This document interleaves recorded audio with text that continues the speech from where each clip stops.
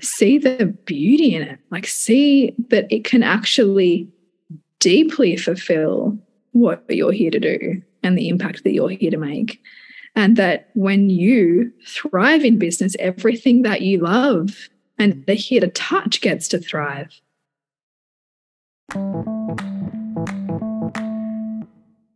Hey, my name is Julie Tenner, and I'm obsessed with all things deepening your experience of life, love, and practice, and helping you to navigate how to take your work and your clients deeper.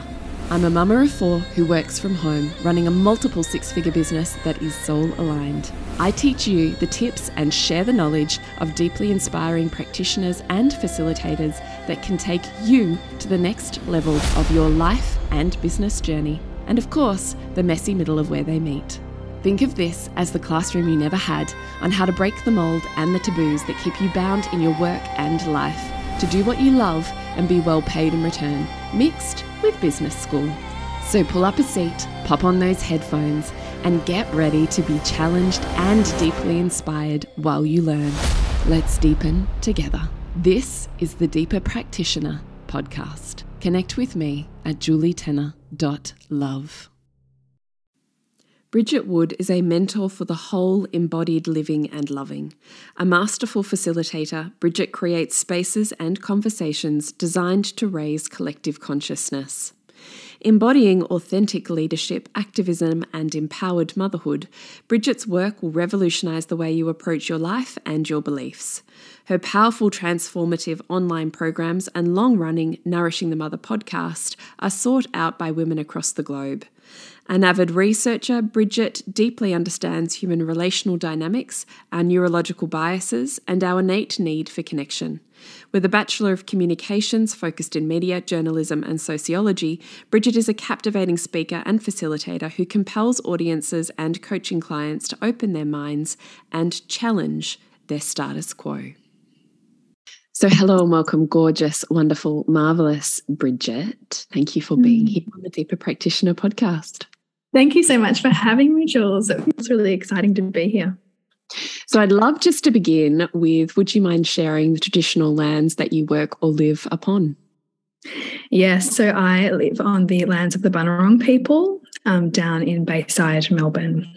So I really want to honour the elders past and present, because I really feel that, these lands weren't ceded. So I really feel grateful to live where I do. Thank you. So then what I would love you to do is just give us, in any way that feels honouring to you, kind of the umbrella overview of how you have come to being the Bridget Wood that we see, know, love and adore today, who is, co-host of an incredible podcast, Nourishing the Mother, and who is head mama of an incredible tribe of consciously raised humans, and who facilitates an incredible amount in the work that she does in the world online, in groups, in individuals, and out in the world at large. I would love for you to just give us however it rolls for you, an umbrella of your business journey. Yeah. So wow, what a question, right? Because it's like you start to go back and think, there was this point here where I made this choice. And I think so much of it comes back to motherhood cracking me open and really settling on the belief or truth for me that motherhood wasn't the place that I would lose myself. It would be the place that I would find myself again and again. And that's been true of every incarnation of business since I've become a mother, has been a deepening into self through what I see children bring up for us, and also through the why I think that expands as we expand our family. We have this sense of responsibility, this sense of really needing to walk our talk. And so I had dabbled in personal development all through my 20s as a byproduct of, I think, feeling quite unsettled in my corporate career and feeling like I was really trying to make myself into somebody that I was not, because I couldn't find a way to do what I love, or even figure out what I loved was. So in becoming a mother, I think that in desiring to really see my children and hear my children and value who they were becoming, it made it more pertinent that I could do that for myself too. So in becoming a mother, I mean, I think you and I would just have certainly these incredible conversations and about, you know, this kind of stuff and about children and about the world and about spirituality. And I really sensed that that was purposeful and that there was something in this that echoed the journeys of so many other women who now, through this opening that they were offered, that the lives that they'd constructed for themselves perhaps were no longer as fulfilling because they saw this little person looking to them for leadership, for guidance. And so for me, certainly with business, it's been, okay, well, what feels really aligned to me? What feels true to me? What do I want to serve with? And can I both serve other people in a way that creates magic for them and magic for me? And so that was like an events business, which I ran for 5 years, which really was all about connecting people with what moves them. And through Nourishing the Mother, and then of course the courses and the coaching work that's really spun off from there. Well, let's just slow that down a little bit, because it wasn't just like this little side hustle. Suburban Sandcastles was a whole movement and a whole thing. It was a whole thing, yeah. So I started that in 2015. So let's just start there, because I got to, okay, let me just lay it out for you with a couple of questions. Sure. So one, what is fascinating is that you have made the leap from corporate to entrepreneur. And essentially, Suburban Sandcastles was almost the bridge in between. It was the side hustle that allowed you to learn, or my perception being, you correct me in a moment, that allowed you to build the skill set, understand what was possible, do all of the things, so that then it became much easier to make that leap into becoming full-time entrepreneur. Yeah, great. Well. Perfect synthesis, yes. So, yes, and I mean, I would recommend that, like if you have the opportunity to do something like that, as well as that it gave me my wings in a sense, and I got to practice and I got to stretch myself and I got to like do some of the, you know, what was impossible to me previously, I got to do through the vehicle of that. So I, you know, me terrified to speak in front of any group of people, you know, eventually speaking to groups of more than 500 people. Yeah. And doing that off the cuff and doing that from a place of not a performance, doing that from a really embodied place. And I'm immensely grateful for that experience because of who I got to become. And through the ways in which it touched people, people still come up to me and talk to me about the impact of those events on them. Yeah, still. Yeah, no, I mean, still, I met a woman at the beach the other day, dog walking, who went, "Oh my God, I've just realised that you're connected to Bridget, and I used to be a stall holder at her events." Oh, really? Yes. Yes. This is why I'm saying, let's not just like side like, "Oh yeah, you know, I did this little thing." No, you didn't. You did a really big thing that still has ripples today. So that's why I just wanted to slow that down. Yeah. Yeah. And I think too, it had to grow with me to the point where I got to the point because it eventually grew to 3 locations. So we had a beautiful setup over in Geelong, which is on the other side of where we live in Melbourne. On the other side of the bay.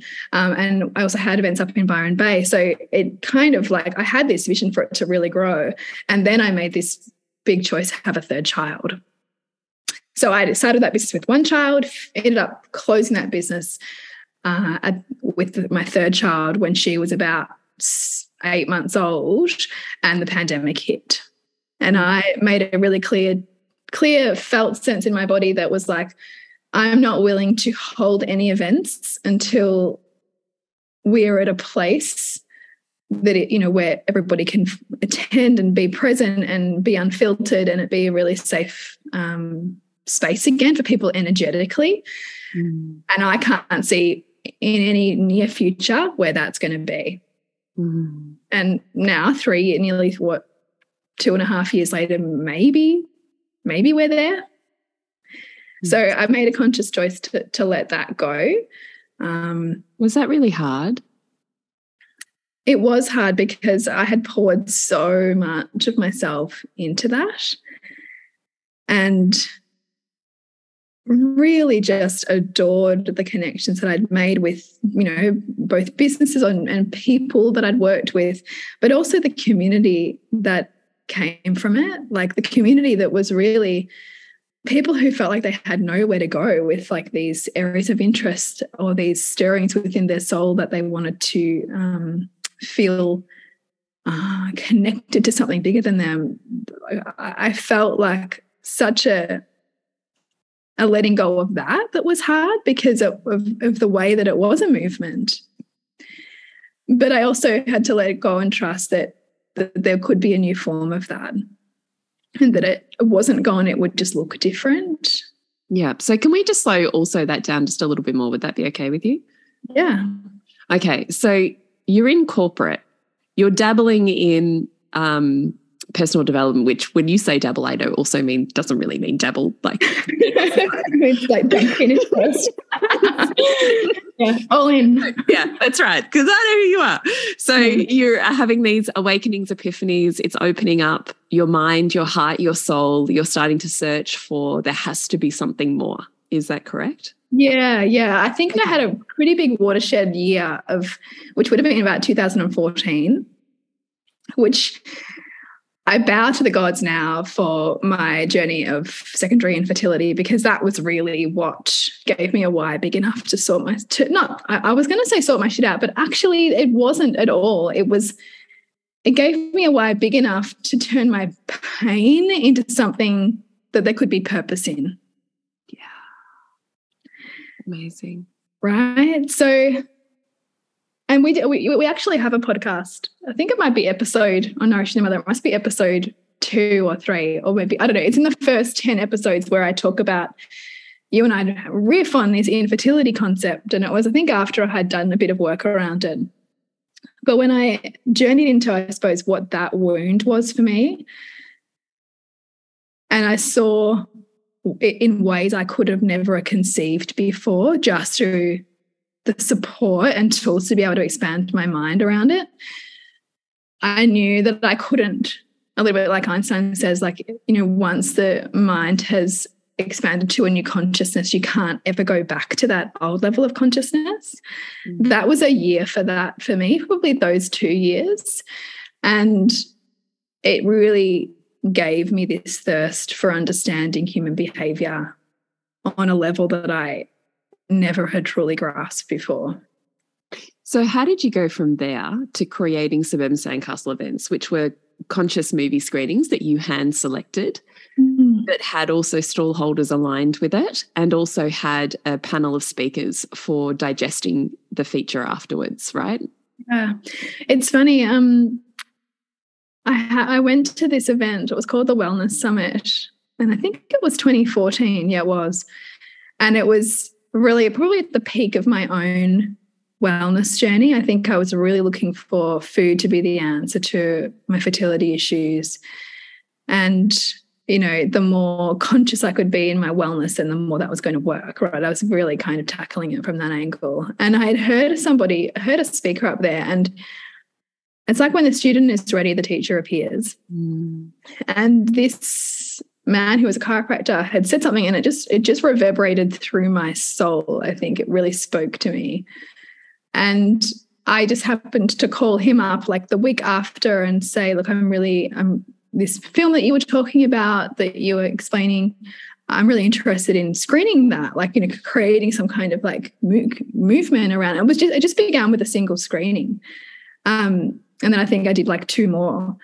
And then from the way that felt in my body to be able to have pulled that off, and that just began as like a fundraiser. There was no like business nous around it at all. It was just the message came first. And this is like Nourishing the Mother. The message came first.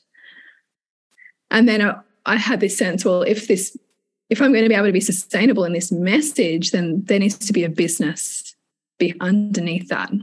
And so it was that first couple of events with this particular speaker that I then thought I could create something with this. Like, this could be something bigger than just this one-off. And that's when I resolved to do of an event every month. And so I did that for, like nearly 5 years, sometimes multiple ones.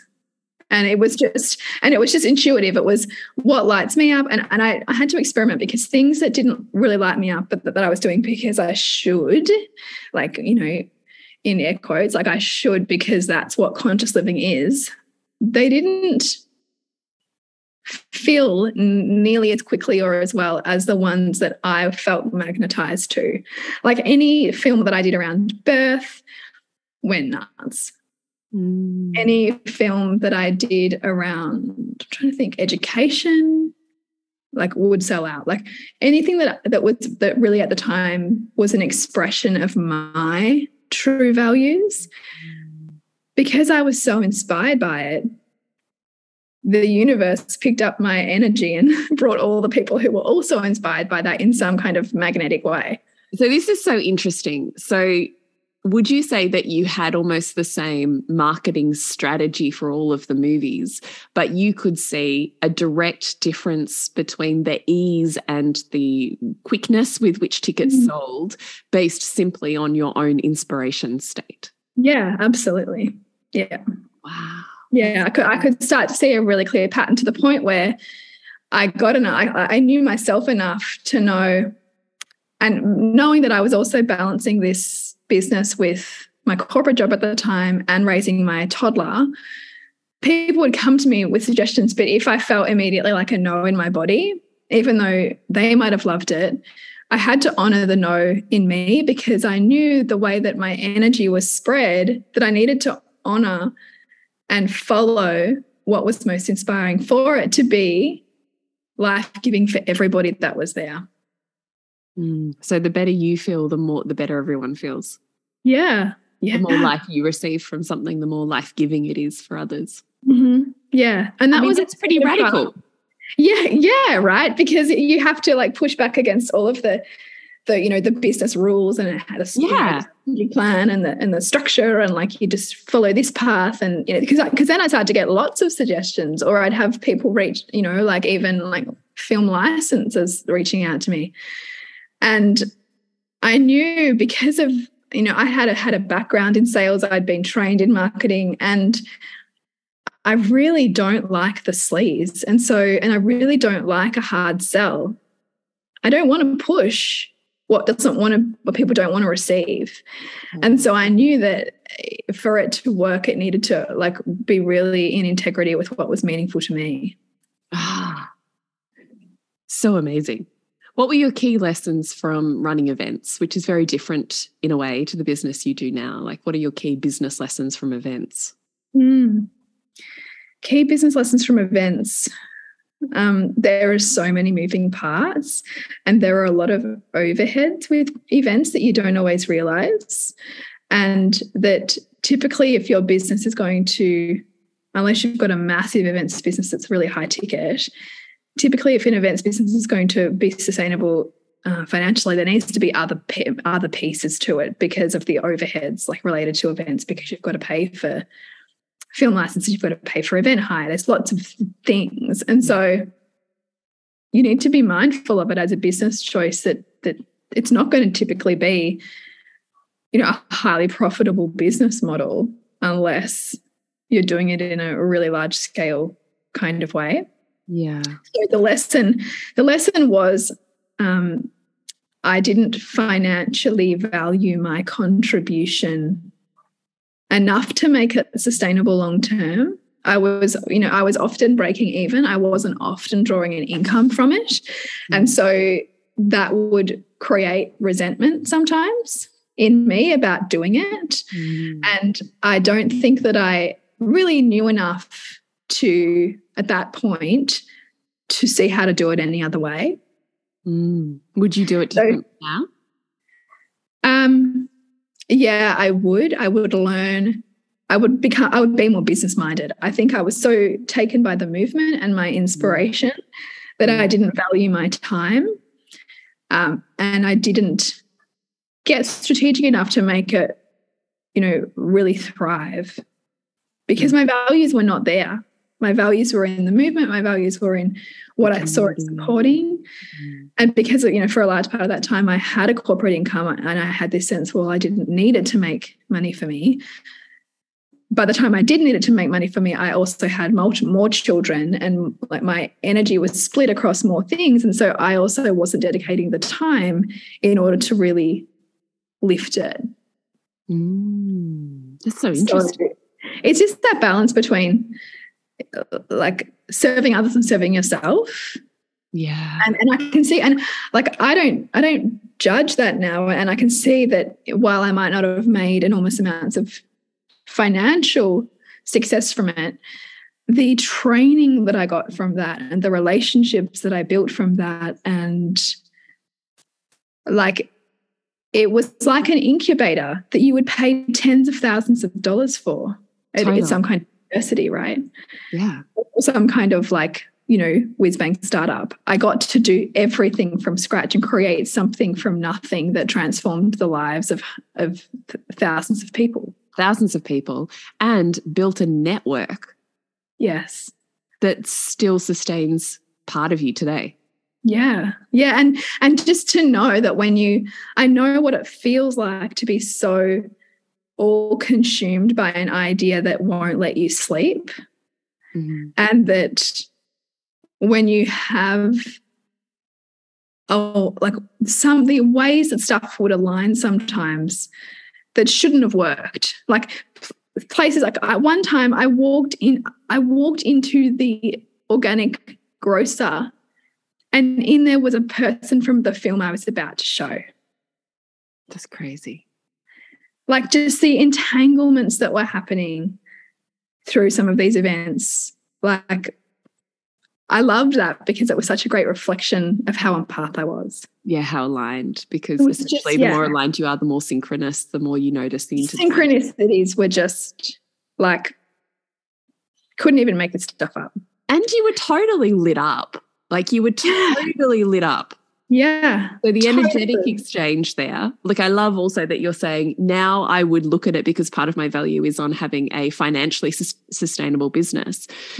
But if we also take the conversation beyond there and go look at the law of reciprocity and all of the ways in which I received abundance other than one singular form of money. I wasn't focused on money, so it didn't come in money, but there was this abundance in all of these other ways that flowed into me. It's such a great conversation. Yeah. And so that's why there's no like bad feeling for me at all about like, oh, that business failed, or oh, that didn't succeed, because it did. It succeeded in the exact way I needed to at that time of my life. Love it. I love it. So then COVID hits and you have your third child and you're like, okay, this season of this is over. What happens then?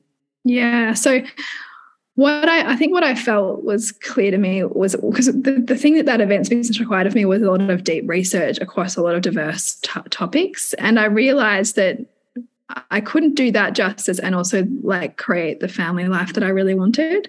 And so I wanted to draw like kind of, instead of having this like, wide lens view, I wanted to narrow my focus.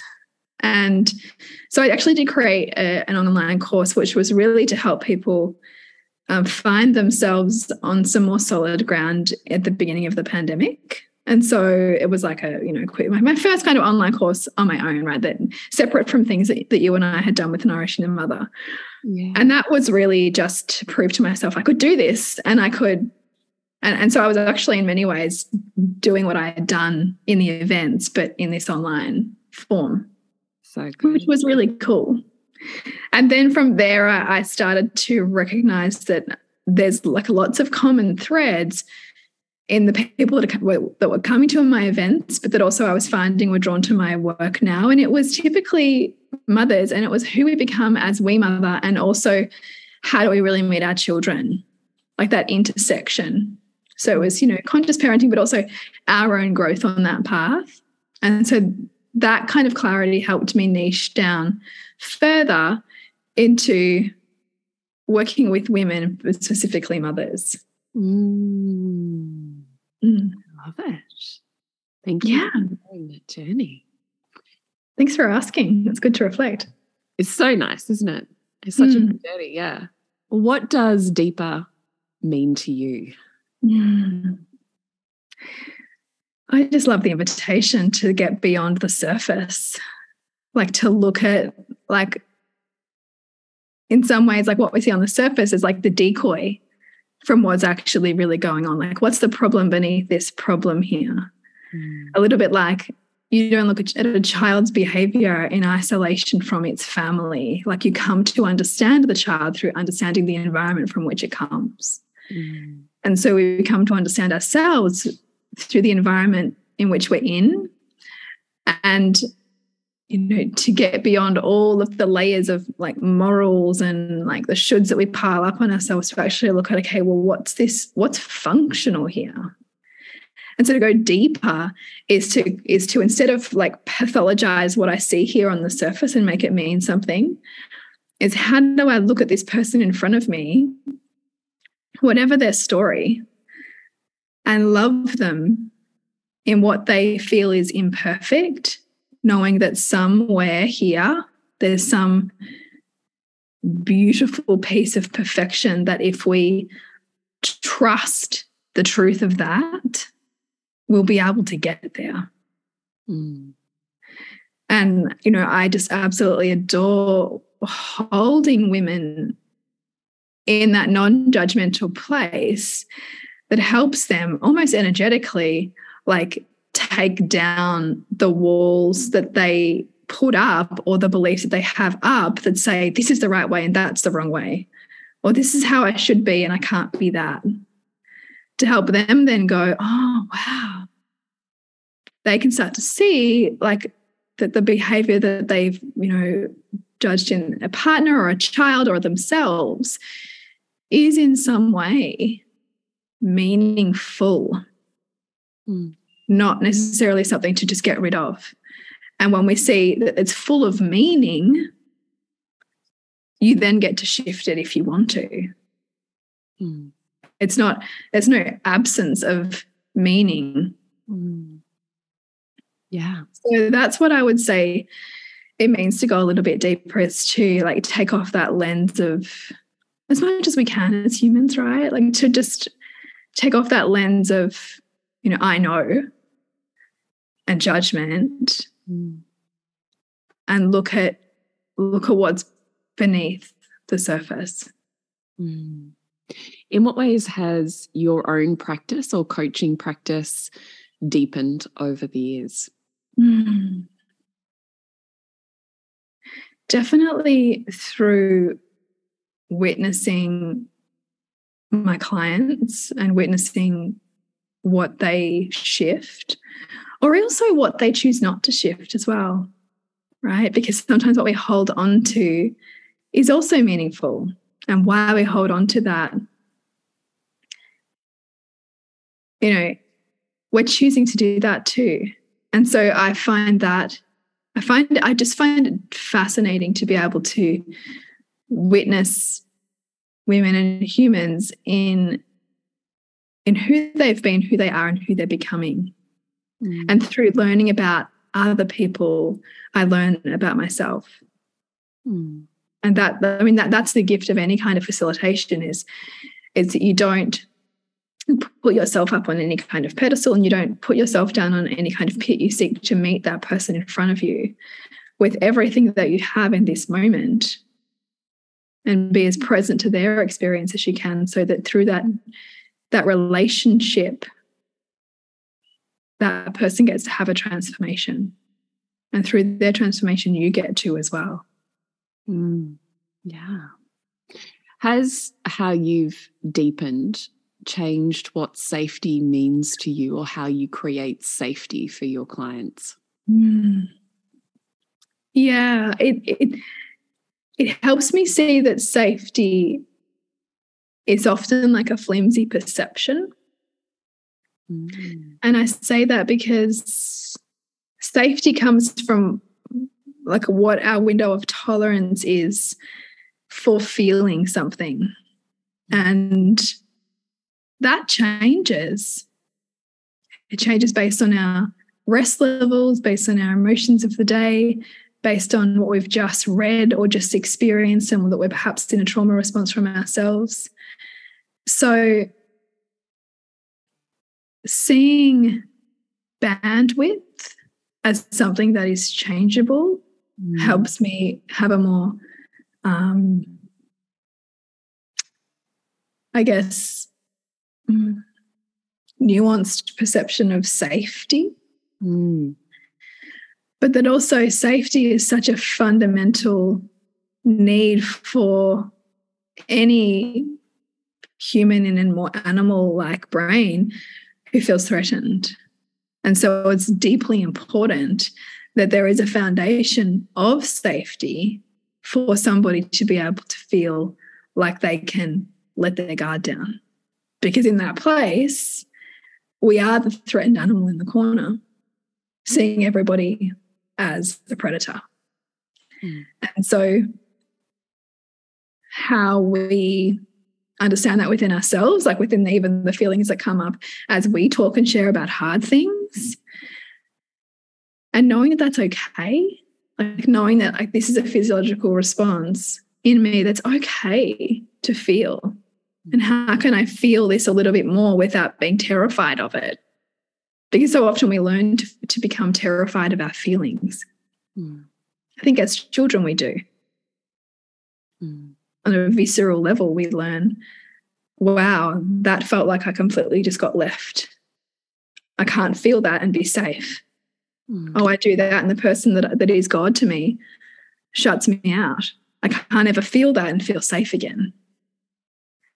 Just learning that on a primal level, I think, and playing with that inside our own bodies helps us, I think, when we work with others, to map that and help them borrow the safety we're building as we're in relationship to that client.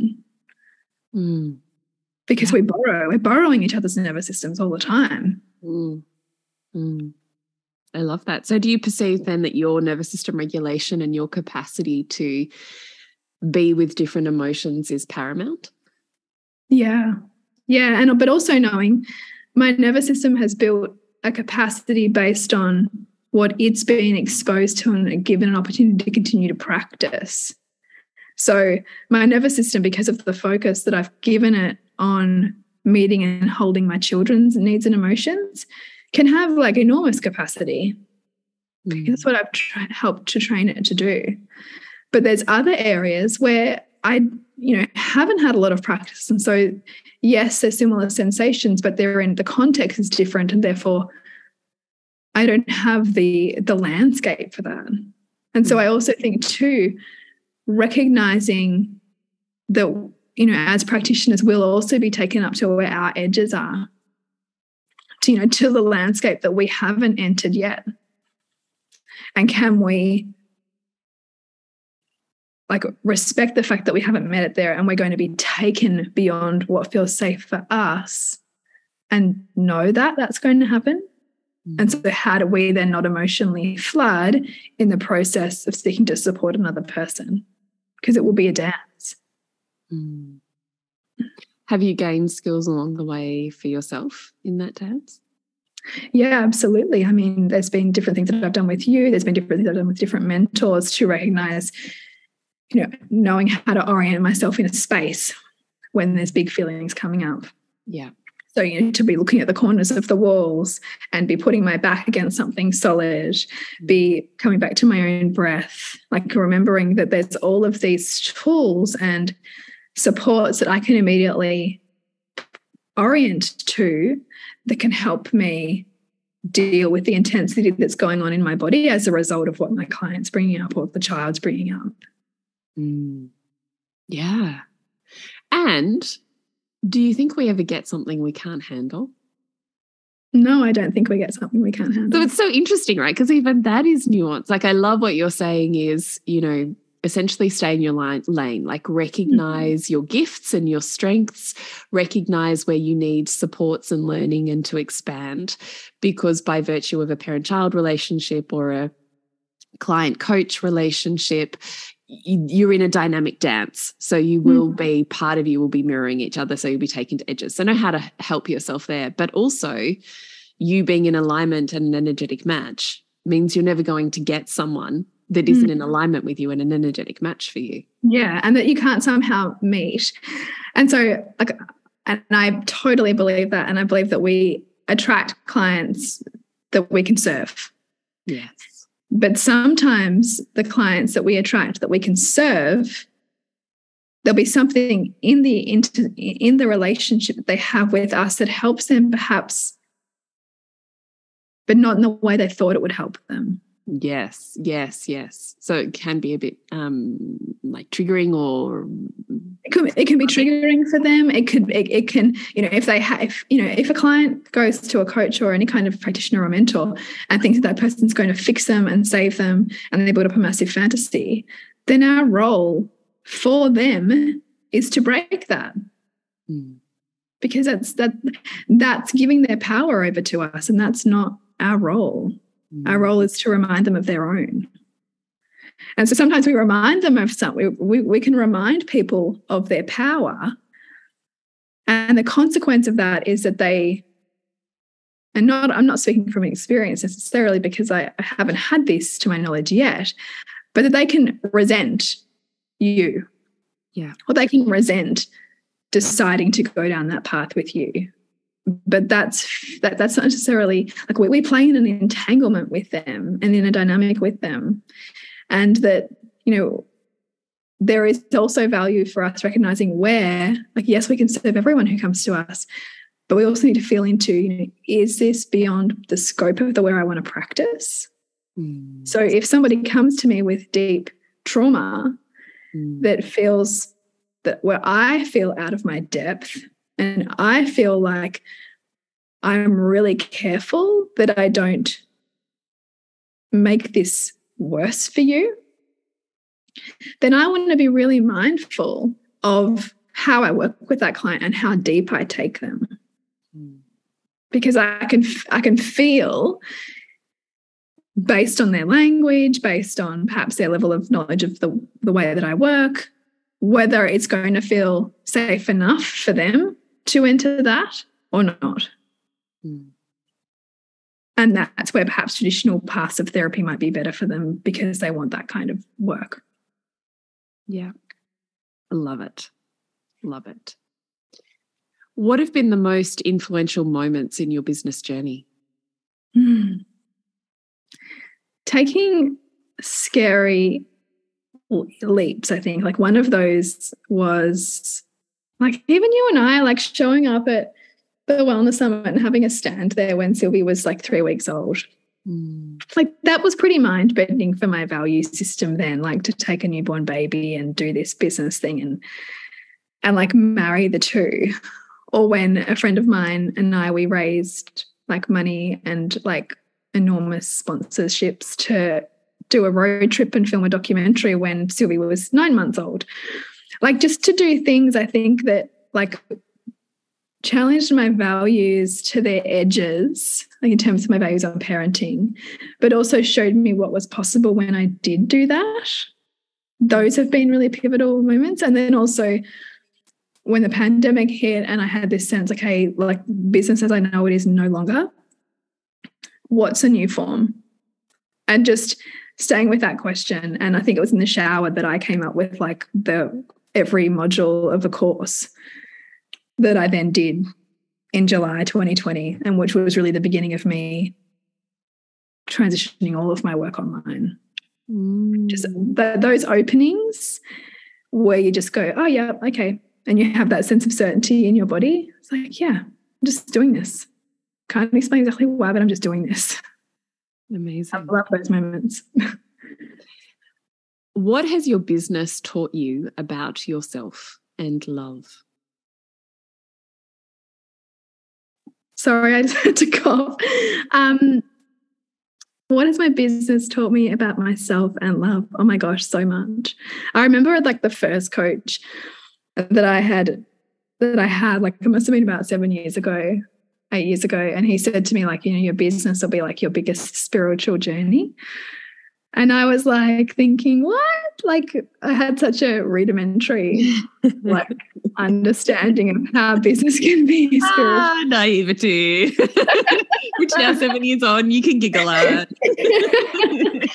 Yeah. So that one, I think just staying with the fact that this isn't meant to be easy. Like any attachment that I have to this, because my business is going to challenge my self-worth in ways I perhaps haven't challenged it before. And, I even remember like the first time somebody bought, I was on a 6-figure corporate income, right? But there was something so different to me about creating something from nothing that was purely myself and someone paying me for it. And so when the first person, like I remember I was trying to decide the ticket price for my events, and I remember I was talking to my coach about it, and I was like, I can't charge $25. Like there's like people won't pay that. And he really kind of talked me around, and I got there. But the first person who paid me that $25, it was just like such a heart-opening moment of like, wow, like in this strange way, like I've made it. In the sense that I'd proved to myself that I could create something from nothing, and that there was no employer that I was responsible to. It was to myself. And I think that that's the constant thing for me with business is that like I need to treat it and continue to nurture it because it's part of me being responsible to myself. And how responsible am I willing to be? In terms of valuing it, in terms of valuing my time, in terms of stretching my vision beyond what's comfortable, in terms of doing the uncomfortable, in terms of showing up when I don't really want to. Because yes, we want to create these businesses and these services that's really in integrity, but that doesn't mean it's always going to be easy. Or comfortable. And particularly coming from both of my parents were employees, teacher and project manager, right? I didn't come from an entrepreneurial background. I didn't come from the risk-taking that it requires of us. And, I spent, upwards of 10 years in a very comfortable corporate life. So there is even just the, safety that we're asked to build for our own nervous system to take the risks that it takes to back yourself and grow a business. You could choose comfort and a paycheck. That's big. Yeah, it is. When it's not modeled for you, you have to, you go first. You just have to keep leading yourself. I can't even remember what the question was. What was the question? Truth. Man, I'm lost it. I'm like, yeah, truth. Business and love. And also looking at, when things don't work, how is this also still love? Like, how is this loving me back into my values? How is this loving me enough to help me see where I need to grow? Yeah. How, I remember a coach was getting me to see because one of my fears was people wouldn't come. And so he would work with me on what would be the benefits of people not coming? And that was just so what do you mean? I'm like, what do you mean I have to see the benefits of people not coming? It's the same thing. What if nobody buys your course? Yeah. What's the benefit to you then? But if you're looking at business in a really black and white way, in a really purely based on the financial numbers kind of way, in a really rudimentary success versus failure way, then you're going to feel shame and overwhelm whenever you entertain those ideas. But going to those ideas and finding the wisdom in those is actually what then helps you avoid that. It's not scary anymore. Yeah, can you slow that down a little? Yeah, so if nobody buys my course, or if 2 people buy my course, what's the benefit of that? I get to figure out how to serve them in a different way, serve the people who did buy in a different way. I get to look at my market and understand them better. I get to check in with myself and ask myself what part of me didn't want to do this. Because if it's not selling, there's a part of me that also hasn't made room in my life, in my perspective, to serve in this way. So there's an enormous like self-responsibility, I think, that comes with like asking us to love ourselves and our businesses a little bit more widely than, you know, those standard parameters of success or failure. A little bit like in a relationship, like, is your relationship only successful if you never fight? No. Just like, is your business only successful if you know, never have a bad month, or, you know, never have to deal with low numbers in your courses? No. That's part of the journey to success, to fulfillment, to health. And I think continuing to come back to that is important.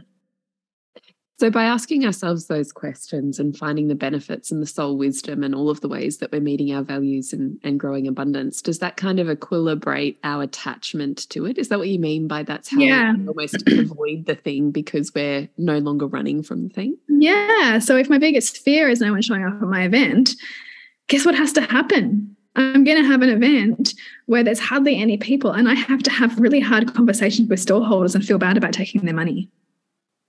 Or if nobody buys my course and I only have 2 in there, I have to figure out, how am I going to still serve these 2 people in a way that I promised to serve them and leave them feeling like that they got a great transformation. Like, and not be so terrified of those things happening that I then do nothing. Right. I then don't run the screening again because I'm so traumatized by the hard conversations I had to have, or I don't take the leap of launching a course again in case I have to feel again the awkwardness of going back to those people and saying, actually, what I said I was going to do, I have to do a little bit differently. Yeah. Yeah. Love it. What's the best business advice you've ever received? Oh, gosh. What keeps coming to me, and it's not necessarily personally received business advice. Well, one of them is business will be, you know, an enormous spiritual path, which has taken me a while to really like land with and like accept. And another one, I think, when I've been in the swirly swirls of like, what do I know? What am I doing? I don't know. Has been the words of Tony Robbins, who said, find yourself in the service of others. Oh, I haven't heard that one. Yeah, I really like it, because what that does is it helps you get to this place of, because it's not about me. Yeah. It's about the service. And in being of service, who do I get to become through being of service? Totally. And then you remember that you've always got something that you can serve with. Love it. What could you never go back to or would never do again? Well, you know, I don't like to say never. Never say never, do we? So knowing is it language? the imperative language. Never go back to. I'd like to say that I would never go back to like trying to shoehorn myself into a job just for the money. Because it was kind of soul-sucking. Yeah. Totes. But I you know, as I try to do, I see the value in it, but I, knowing what that felt like in my body and how much I had to do all my mindset stuff to make myself be there in some of those seasons, I know what that feels like enough to know that the hard work of building a business is worth it. I love that perspective. What would you tell a younger you about business? Believe that it's beautiful and not a bad word. Tell me more. What does that mean? Well, I think I definitely had a lot of preconceived ideas about business, and it being perhaps cold or, you know, unforgiving, or I want to say just not me, right? Like I would struggle to be embodied in it because of all of the, I guess, traditional ideas of business being cutthroat or I don't even know what the word is. I don't know. I think it probably comes from my like 20s of being like lefty, progressive, big business, bad kind of vibes. And so I think that I would tell my younger self, like, see the beauty in it, like, see that it can actually deeply fulfill what you're here to do and the impact that you're here to make. And that when you thrive in business, everything that you love and are here to touch gets to thrive. Oh man, that feels like a mic drop, doesn't it? Mm. When you thrive in business, everything that you do and love gets to thrive too. Is that what you said? Yeah, everything that you touch, like, right. So everything that, like, that you're entangled with and that means something to you gets to thrive as well. Remember, another coach said to me once, like, when I was railing on corporate, he was like, yeah, but you know, like, corporates are responsible for like the biggest societal shifts. And I was like, oh, yeah. But caught up in the cog wheel of it where I felt I was positioned, I felt like constrained. I didn't want to be in that box. Yeah. But on a grander scale, it's true. Yeah. Do you ever find yourself scared, spiraling into dark places, or facing imposter syndrome? And oh, yeah. Okay. You in those times? Get the fuck off social media. That's what I do too. Stop the doom scroll. Yeah. Put your blinkers on. Just do you. Yeah. What I do, I also, because that happens whenever you compare, right? Because you totally, whenever you compare, you minimize yourself. You can't like appreciate yourself and compare yourself at the same time. Yes. So off social media, if I'm really in a like doom spiral, I have like a folder of like client testimonials and feedback. I will look at that and remember that I'm not shit. Yeah.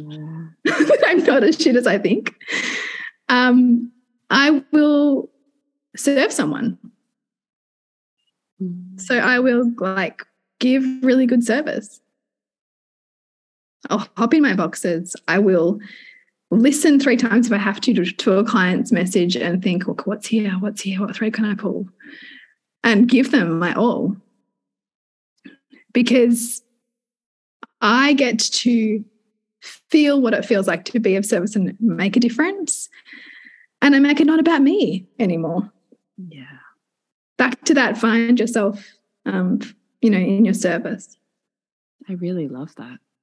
What are your pillars of self-nourishment? Yeah, dancing around my house, music, sleep. And I mean, I like love learning and studying stuff. So like finding something that I really want to sink my teeth into helps me feel like really good. Really listening to what I need. Like, so not pushing through or not gaslighting myself from what I want by like, talking myself out of it. So like going for the appointment to have a massage or acupuncture or like whatever would feel like in that moment probably like indulgent. Like choosing the things that help me come back into myself. Love it. Because I think that particularly when you're like a practitioner and you're also parenting like fairly constantly, there can be a lot of a sense of giving. And in that giving, you can like, unless you're boundaried with it, you can have a sense of losing yourself in that.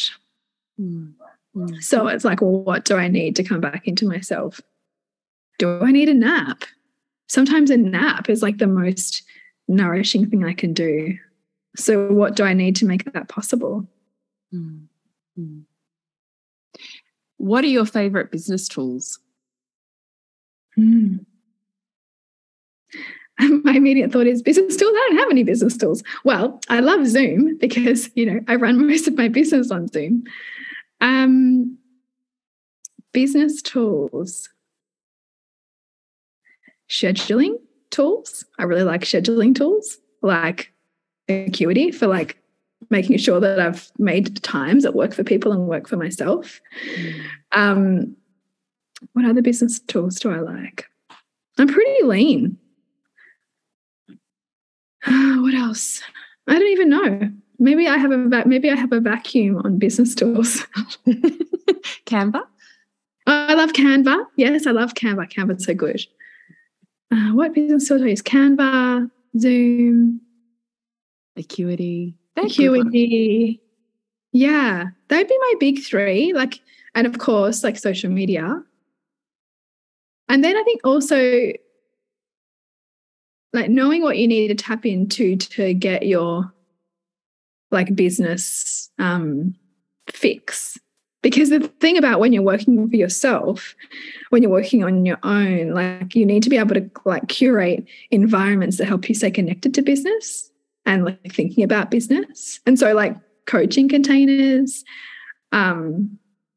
people to follow that help you like prioritize your business. And particularly if you're somebody like me who doesn't typically think I need to sell this and like, like be hyper masculine about this thing, having reminders of that aspect of business I find really helpful. And so that's a tool for me. But yeah, I use most stuff in like I use Google Drive for most things like creating documents and scheduling like calendar and stuff like that. That'd be it for me. I'm sorry I don't have anything more whiz bang. I think that's a lot. There's like 5 things there. That's a lot. Okay. Do you have any favorite audiobook recommendations? Oh, I love an audiobook. Well, it depends what area of life we're talking about. If we're talking about business. Can be any, like, this can just be an open-ended. What audiobooks do you love? Usually podcast listeners also love to consume their books in an audio. Yeah. Like it can be any platform of book, but I'm more going, you and I both love podcasts. You and I both love audiobooks. Turns out we're auditory learners. Yes, it's true, isn't it? I really am. I tend to have this habit of like having about 5 audiobooks on the go at any one time. Yeah, so just open your phone. Tell me what the 5 are going on at What's in my, because here it is, library. Oh yeah. I've got a mix of my children's ones and mine, so which ones are mine? Oh, actually, I'm halfway through, but I've quite been enjoying Existential Kink lately. Ooh. Yeah. I don't know that one. Yeah, you would find it interesting. And I like this book called Anchored, which is all about the nervous system and like noticing like that safety piece and like stretching yourself. Oh, Joe Dispenza, Breaking the Habit of Being Yourself. Oh, that's such a good one. And Becoming Supernatural. Atomic Habits. Yeah. The Values Factor, John Demartini, one of my favourite books. I quite like David Hawkins' books. He's got a book called Power versus Force, which is really good. Oh, yes. Power versus Force, I highly recommend. I actually think that's on my list, but I haven't done it yet. So you do like that one? I really like that one. And I like The Biology of Belief by Bruce Lipton. Yeah. I got lots of books in here. There's like 30 books in here. But I would pick out those ones if we're talking like business, personal growth stuff. And I would say I haven't got an audiobook, but I do really like The Richest Man in Babylon. Yeah, such a good one. That's my roundup of my audiobook. Thank you. That gives us all somewhere to go and extended learning from this podcast. So I'm super grateful for that. Before we wrap up today, is there anything that feels left unsaid for you or that you would love to leave here for all of and who I assume is going to be listening to this are potentially women, maybe men too, but I imagine mostly women who are on a business journey, coaching journey, facilitating others' journey in some way, holding space for others in some way.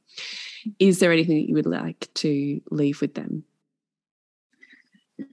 I would like to leave them with like trust in your capacity, but also value your learning and growth. Because when we learn and grow, we help our clients to learn and grow too. So be the student and the teacher. Yeah. I love that so much. What did you say? Trust your capacity. Trust your own capacity. So this is to that point that you were saying about, do you believe that we really ever get somebody we can't serve? Yeah. Trust in your capacity, but also be humble enough to continue to be the student. Yeah. Continue to further your own learning.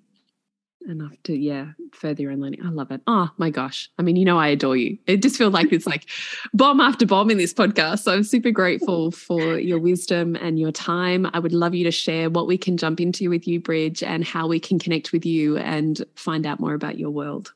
Oh, thank you, Jules. That's such a joy to be here. I just adore you. The feeling is likewise. You can find me at bridgetwood.life, where I offer courses and coaching. And I also have a really beautiful membership called Reimagining Motherhood. So it's for mothers on a conscious parenting journey who are really seeking to play in that liminal space where the conscious parent and the whole woman can collide. So it's not all about our children, and it's not all about us and all of our dreams. It's at this beautiful intersection of the two, where I think there's some pretty amazing magic. So that's the monthly membership that you can join at any time at the moment. Come and check it out. It's called Reimagining Motherhood. And we'll make sure we have all of those links in the show notes, so you can just scroll on down and click those links and you'll be taken straight there. Thanks again, Magic Bridgie, for being here. Thank you for having me, Jules. I'm over here giving you a virtual, completely non-awkward, full of love hug, because you just finished another episode of the Deeper Practitioner podcast. If you want more, head on over to julietenner.love in all the places for your freebies, downloads, and daily inspiration. If you want to be ahead of the game and know about the latest releases, offers, and weekly ways to inspire how you deepen and love, be sure to join my mailing list. The link's waiting for you at julietenner.love. Thank you so much for spending your time and brain space listening to this podcast. Big love. Mwah.